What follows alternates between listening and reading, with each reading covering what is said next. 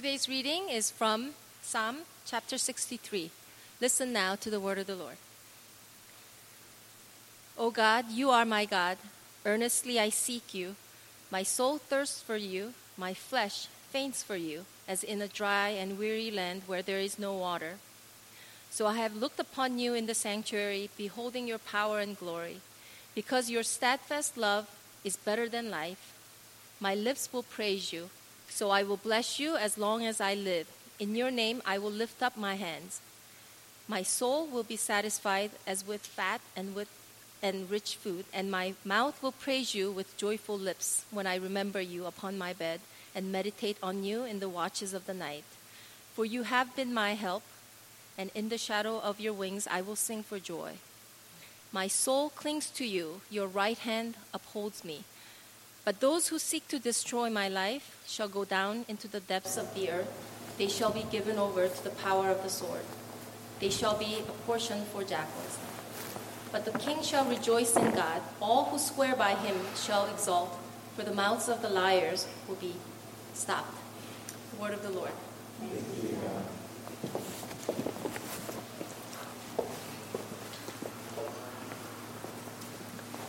Good morning. Welcome. We are now on the 8th of 9 sermons entitled Sacred Pathways, based on the book by Gary Thomas, looking at different ways, different paths that we might worship and love God. And so we've looked at the naturalist, the sensate, the traditionalist, the ascetic, the activist, the caregiver, the enthusiast, and today we're going to consider the pathway of the contemplative. Please pray with me. Lord, thank you again for this day that you have made, for your word, and God, that you have created each and every one of us in a unique way, and that there are different ways for us that make sense, different ways that we might pursue you more deeply. And so now, God, as we consider another pathway today, help us to discover ways that we might love you through adoration. We ask this in Christ's name. Amen. In my family, one of the favorite books of our kids, and ours too, my wife and I, growing up, was a book by Leo Lionni called Frederick. I don't know how many of you are familiar with that book. It's a really a wonderfully, beautifully written, illustrated book. It's about a group of mice who are busy working day and night, gathering nuts and wheat and straw in preparation for the coming winter. And all the mice are working really, really hard, except for Frederick. When the other mice ask him, "Frederick, why don't you work?" He says, "I do work. I gather sun rays for the cold, dark winter days."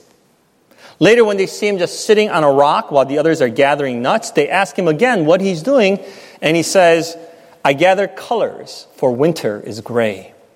Then later, when it looks like he's napping and daydreaming, he tells them that he's not dreaming, but that he is gathering words. For the winter days are long and many, and we'll run out of things to say. Winter comes, and at first, it's easy because the mice had gathered plenty of food and have lots of things to talk about. But little by little, the food runs out, and it gets colder, and they run out of things to talk about. So they turn to Frederick, and he begins to share what he's gathered during the autumn months. He tells them about the rays of the sun, and the mice feel warmer. He fills their imagination with colors, and it brightens their surroundings. And he tells them stories that cheer them up through the long, cold winter nights. It's just a beautifully illustrated, imagined story. Our kids loved it. My wife and I really loved it. Because it teaches that imagination is important, that colors and words are as needful as corn and straw for the community, maybe even more so.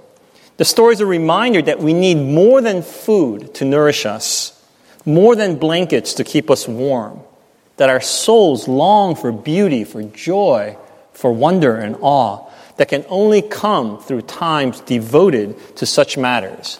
And I think this story for me points the way of the contemplative. Those on this particular pathway love God through adoration and the use of this language of lovers, of what is sometimes referred to as divine romance. They point to the book of the Song of Songs, for example, which is a pretty explicit poem about the love and the yearning between a man and a woman. And they interpret it as the love shared between God and his people, or between God and an individual. Contemplatives write about mystical union with God, and they sometimes blur the line of loving God that crosses into this kind of romantic sentimentality. And so for me, this is probably the most difficult pathway to talk about, because it seems a little, at times, odd, to be very frank with you. I know sometimes that I'm uncomfortable with some of the language that is used by those who follow this pathway. For example, I can sing with faithful confidence the lyrics, something like, I love you, Lord, and I lift my voice, right? I love you, Lord. I can say that with faithful confidence. But when I sing a song, for example, Matthew Redman's song, Let My Words Be Few, with the lyrics, the simplest of love songs I want to bring to you, so I'll let my words be few. Jesus, I am so in love with you. Because I'm not particularly strong on this pathway, those words, I am so in love with you, Jesus, I feel a little awkward saying those words. Because, I think for the most part, most Christians talk about a desire to serve God, to obey God, maybe to celebrate God. For us, Presbyterians, to understand God and to explain God. But contemplatives remind us that there is an emotional component to simply love God, to desire God. They want only to have this attachment to God. For them, the thoughts of a loving father, or more that of a beloved bridegroom, is the picture that dominates their imagination of what God is like. They want nothing other than to sit and to gaze upon the beauty of the Lord. James Hewson, who taught spiritual theology at Regent, describes contemplatives in this way: as two lovers do nothing but gaze into each other's eyes, so we gaze lovingly at our Heavenly Father and have our heart's delight satisfied. Maybe you hear that and some of you are thinking, yeah, I'm not much of a gazer. Gazing is okay, when you're a teenager, but now you've got work, you've got bills to pay, you've got dishes to wash. Most of us adults tend to want a little more practical spirituality. We might even chide those who just want to sit and gaze, just as Martha did with Mary when there was a lot of work to be done. But we should remember that Jesus affirmed Mary for having chosen the better part. I was talking with Julie this morning, and her kids were trying to take Matthias, the infant, away from her. And she was like, no, I want to hold him. And the kid, and I was thinking, when I was a parent with kids that age, like if anybody wanted to take a kid away from me, I was like, please. And I'd go to the other room and hide, so I can just kind of not have that burden, right? But Julie was saying wow, it's so good because, she just missed having an infant and she just wants to just hold him. That's a kind of gazing, right? I know for many new parents, sometimes you can just look at your newborn, just sitting there, and you're just in love with that child. And again, I'm sure all the men here or wives, when you remember a time when you were just gazing at your beloved, right? Apologies to my daughter, but I still gaze at my wife. Maybe that's too much information, right? So there is this desire, this longing that this pathway calls us to, and those who are on this pathway, or those who emphasize this particular pathway, it's not about being kind of embarrassingly cheesy, nor shirking the responsibilities or getting out of work, things like that. But they're reminding us that the first commandment that we have is to love God with all of our being. And, I always emphasize that to love God, it's about a decision of the will. It's about doing loving acts. It's acting in a way that is faithful. But there is also in love some emotional component. Right? We are to love God with all our being, our minds, our wills, our strengths, our monies, our hearts, with our emotions. To be in God's presence, that's the best thing, to be immersed in God's goodness and grace. And the contemplatives remind us of this. Moses, in his last words of blessing to the 12 tribes of Israel, said this about the tribe of Benjamin in Deuteronomy 33. Let the beloved of the Lord rest secure in him, for he shields him all day long, and the one the Lord loves rests between his shoulders. The one the Lord loves rests between his shoulders. I think that's just a great image of what it is to adore God, to be in love with God, to love God, to rest between his shoulders. That's what contemplatives want. That's what they're practicing. Jesus said to his disciples in John 15, "No longer do I call you servants, for the servant does not know what his master is doing. But I have called you friends." I've called you friends. Servants do things out of obedience, out of duty. But friends, it's not about doing anything. It's about being. It's about the relationship. Contemplatives want nothing to do with a kind of a cold and calculated, dispassionate faith that fears hell and just kind of wants to do things to get into heaven. They want nothing to do with discipleship and obedience out of mere duty and obligation. Everything is relational for them. They want communion and the deepest possible intimacy and to be in passionate love with God. That's what matters to them. And today's reading, again, points us toward this particular pathway. Psalm 63 is a psalm of David when he was in the wilderness of Judah. This is probably a reference to one of the bleakest times in David's life. His son Absalom had felt neglected and mistreated by his father, and so he led a rebellion against David, and David was forced to flee from Jerusalem and to live in exile for a time in the wilderness. So you can imagine, this is about as terrible a situation as anyone can be in. But for David, in the wilderness, it was also an instructive time. When all the usual comforts were gone, when everything had been stripped away, David discovered or rediscovered that he yearned, that he craved God.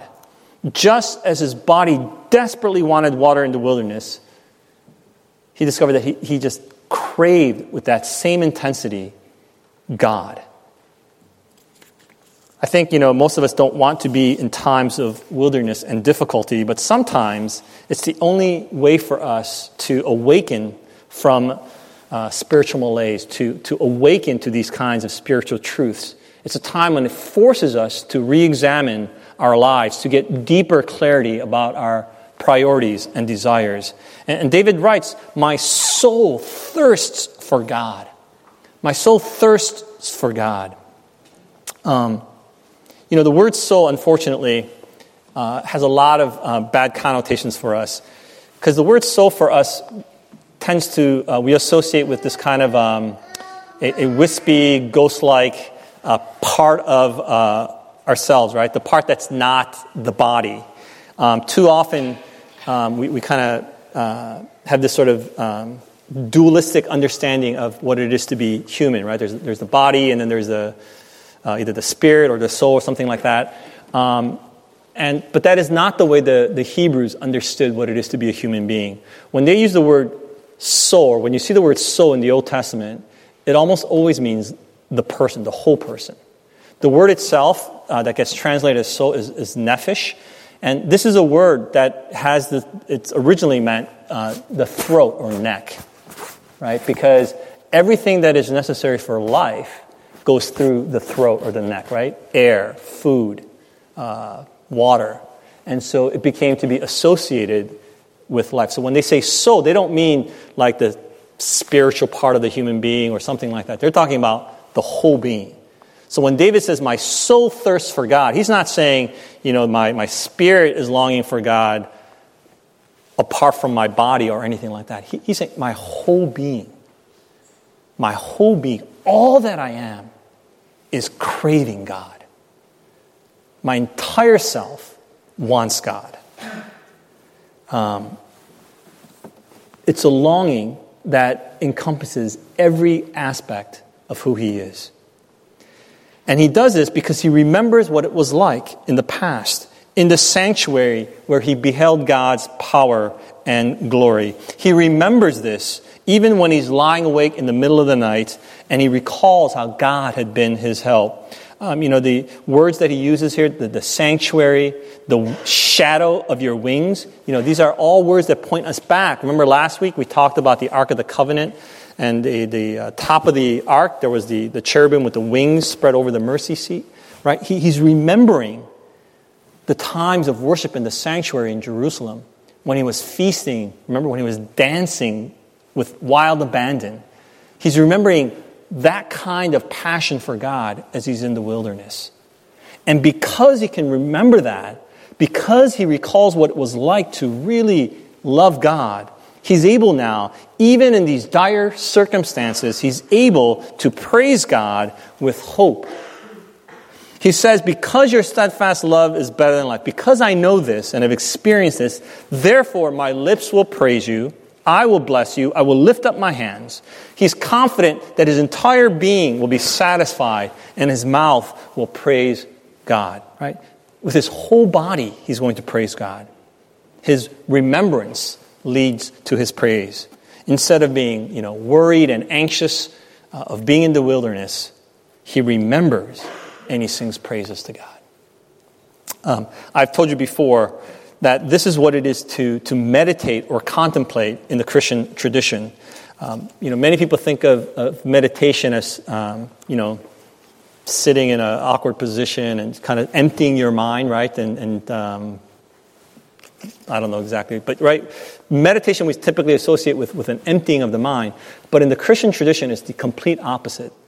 Whenever you see the word meditate, as here in verse 6, when he's meditating upon God, it means to fill your mind. It means to fill your mind with God's word. The word meditate comes, for example, in Isaiah 31. It says, as the lion or the young lion growls over his prey. To growl, that's the same word for meditate. Eugene Peterson famously said, meditation is mastication. To meditate is to chew on God's word, is to mull over. It has this fundamental idea of to murmur, to say something, to remember. That's what it is to meditate. So when we're meditating, we're remembering what God has done in the past. We're remembering what it was to worship in the sanctuary. And so when David remembers this, as he meditates about those experiences, he recalls wow, I remember what that was like, what it was to love God and to be in God's presence. Remember? The ark is where God is. That's where he wants to be. And he remembers all that. And so he's able to praise God. He sees hope in his situation because he knows that God has delivered him in the past, and he knows and he's confident that God can do it again. He discovered that God's steadfast love is better than life, and so he says, I will cling to God. I will cling to God. This word cling, it's the same word that's used when it talks about Adam and Eve, remember? The man shall leave his father and mother and shall cling or cleave to his wife. It's the same word. To cling. It's the word for glue. They will be glued to one another. David wants to be glued to God as he remembers what it is to love God. That's the depth of communion David wants with God. That's the way of the contemplative. To be so united with God, to be glued with God, and to be in love with God. That's the desire. And so the question I want to ask you today is not how much do you care for the people in your life, not how responsible are you toward your duties and the ministries of the church, not how diligent are you with your own personal spiritual disciplines. Those are, of course, important questions. But today, the more fundamental question I'd like for you to kind of meditate and chew upon is this. What is going on in your heart? Do you earnestly desire God? Is God's steadfast love really better than life? Right? I mean, our lives, it's the most precious thing we have. Can we say, as David did, that God's steadfast love is better than that? Or as the Apostle Paul put it, Christ in me is to live, to die is gain. To die is gain. Is that true of your experience? Is this the orientation of our lives? Maybe you want to say yes, or you think you ought to say yes, or you want to be able to say yes, but it's hard to say so, right? It's hard to say that. Because the truth is, as St. Augustine identified centuries ago, we have these disordered loves and desires. We want the wrong things, or we want the good things in bad ways, or we want the good things but in the wrong measure, either too much or too little. Until we order our loves, our desires properly, that is to put God first, we can never find peace and happiness. We really can't. Until our desires and our loves are ordered properly with God first, the kind of peace that we're seeking, it's just not possible, because that's not the way we were made. And so it's, I think, especially difficult for us in this day and age, because we live in a culture that encourages such overgrown appetites and runaway desires. Everything is getting bigger. Our homes are getting bigger, even though fewer people live in them. It's not enough now to win millions in the lottery. You have to win the mega millions, right? No one plays when it's merely, $10 million. You can only play when it's, hundreds of millions of dollars. We have such high ambitions for our own careers. We have ambitions for our children's success. I mean, we have such high desires for everything going on in our lives. Yet our desire for God seems so paltry by comparison. In a typical week, don't you have more moments of spontaneous enthusiasm, joy, toward your love of food or the NBA, the latest movie, video games, gardening, or whatever it is that interests you than toward God? This is not to insist that you lessen your enthusiasm for those things that interest you, but to consider, why is it that our desire for God is so puny by comparison? Isn't that true?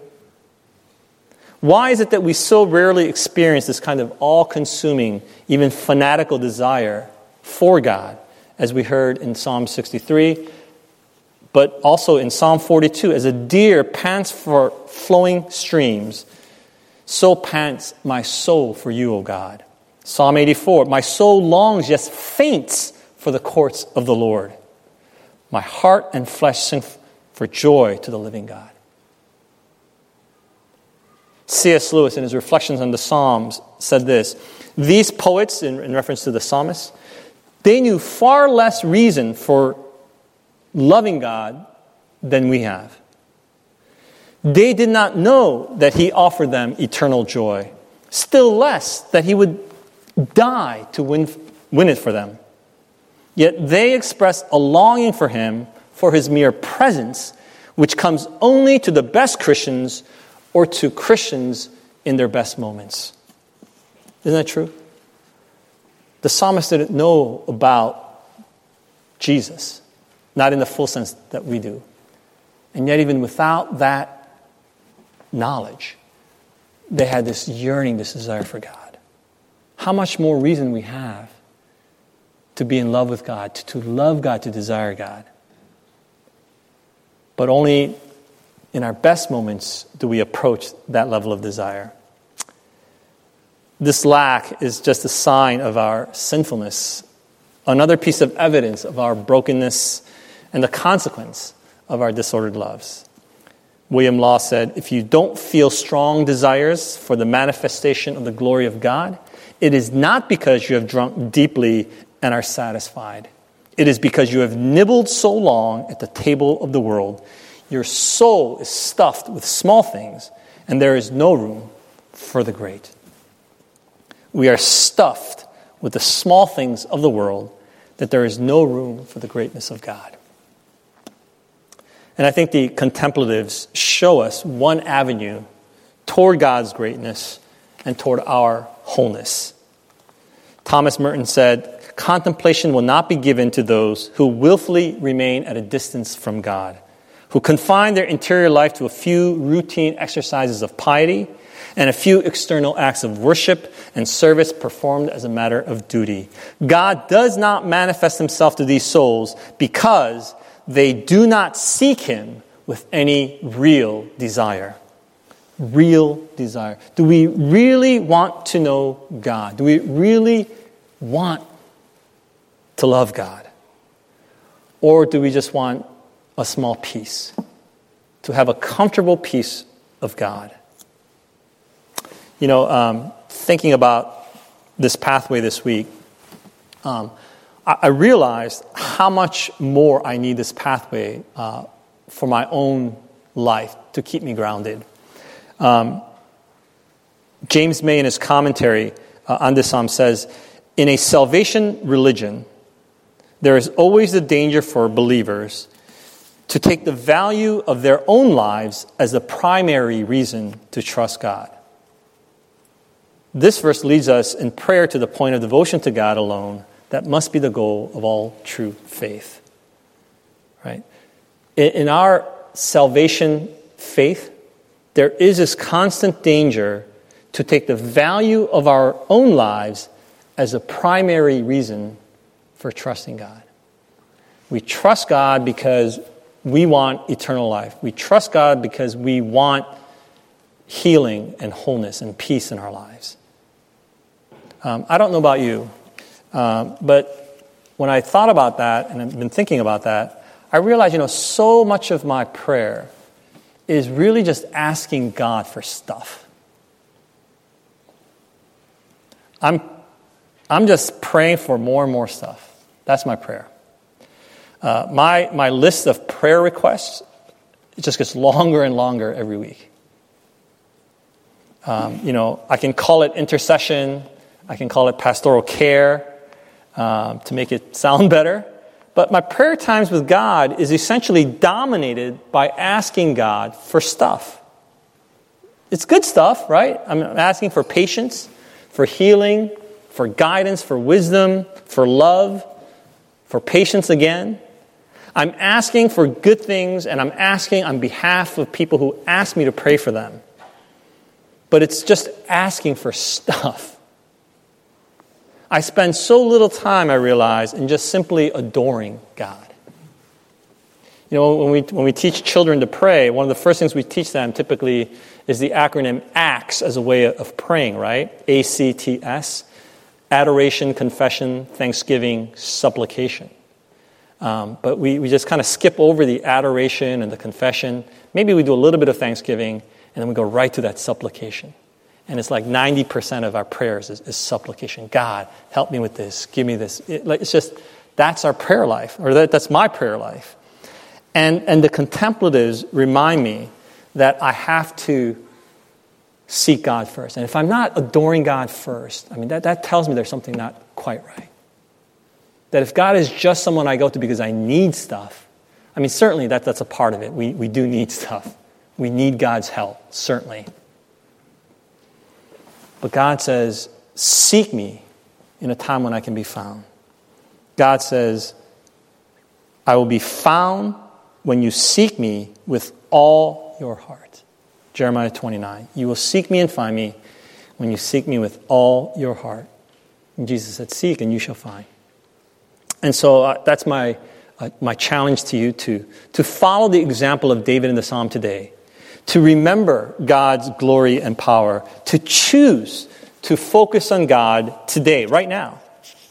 To choose to offer prayers of adoration and to spend a little more time with that before we get into all the supplication and the intercession. To simply sit and gaze upon the beauty of the Lord. What does that mean? Well, John Calvin says that we can know God by God's works. So you can begin by remembering God's work as a way to adore God. You can go all the way back to creation, if you like, or you can think about the cross. Or you can think about something more personal, of a time when you experienced the power of God in worship. Start there and praise God. Open your mouths and tell others. Set aside that time to simply adore God, to be in God's presence, And I think that adoration it'll transform your life. Winifred Gallagher, in her book, Wrapped, Attention in the Focused Life, says that what you pay attention to fundamentally shapes you. Right? So if you pay attention to a particular sports team, for example, your emotions are going to go up and down depending on how that team does.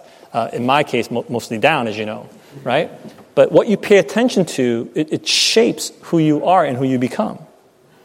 If you pay attention to what's wrong in your life all the time, then that's going to have a transforming effect in your life.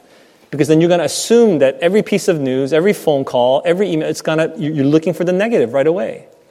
And you're just waiting for the next bad piece of news to hit you. But what if instead we focus our attention, we choose intentionally to pay attention to God? What if you choose to set your minds on the things above, as Paul says in Colossians? Right now, you can choose to ignore the distractions and pay attention. I know sometimes in worship you hear, babies crying. Maybe you're hearing the fan running. I remember when I was a youth pastor, one of the kids told me they couldn't pay attention to me because I had a food stain on my tie, and that's all they could look at throughout the whole service, right? Maybe the person sitting next to you is wearing perfume, and that you're being distracted by that, right? Or maybe you're looking at someone's haircut from the back, and that's bothering you, or whatever. Maybe you've got appointments coming up, and you're thinking about those things, or you got an assignment due Monday, or a work meeting, or whatever. Like, you got all kinds of things going on, and it's so easy, even in this moment, just for this half hour, this hour, to give your attention wholly and fully to God, to think about, to meditate, to contemplate the beauty of the Lord. But we can make the decision. You can choose right now, and with David we can pray together. Oh God, you are my God. Earnestly I seek you. And in the very act of asking and in praying, you're turning your attention toward God. That very act. Even if you can't, just that asking, you're reorienting your heart into the presence of God. Well, it may be that you find yourself in a time of wilderness today. Maybe you're thirsty or hungry, fearful, weak. Wherever you may be, with David, we can seek God who alone can satisfy us in times of need, in times of wilderness. Remember what God has done before. Remember the rich banquet that awaits us, that can only satisfy. Take shelter under his wings. Rediscover for yourself the precious love of God. David says that this steadfast love, this covenantal loyalty that God has for us, this unchanging, powerful presence is even better than life. That's the good news for us. As precious and as valuable as life is, and David knew his life is very precious, but he also knew that he could lose it at any moment. He was being hunted down by his own son. So even though he knew that any moment his own life might be lost, he took hope in the fact that God's love would never be lost. That God's love is unchanging. It's the same confidence that the Apostle Paul has when he wrote to the Romans, "For I am certain that neither death, nor life, nor angels, nor rulers, nor things present, nor things to come, nor powers, nor height, nor depth, nor anything else in all creation will be able to separate us from the love of God in Jesus Christ our Lord."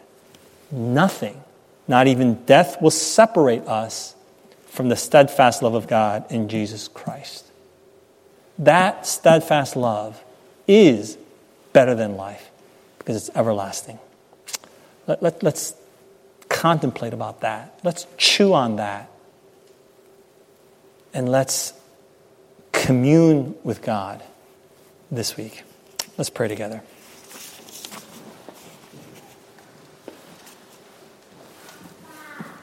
God, you have made us for you. And we know that until we find our total satisfaction in you, we will always be restless, always looking for something else to fill that void, to satisfy that cannot apart from you. And so God, help us today, this week, to recommit ourselves to loving you, to seek your face, to adore you, to choose you over all else, to gaze upon your beauty. For you are worthy, for you are good. We ask in Jesus' name. Amen.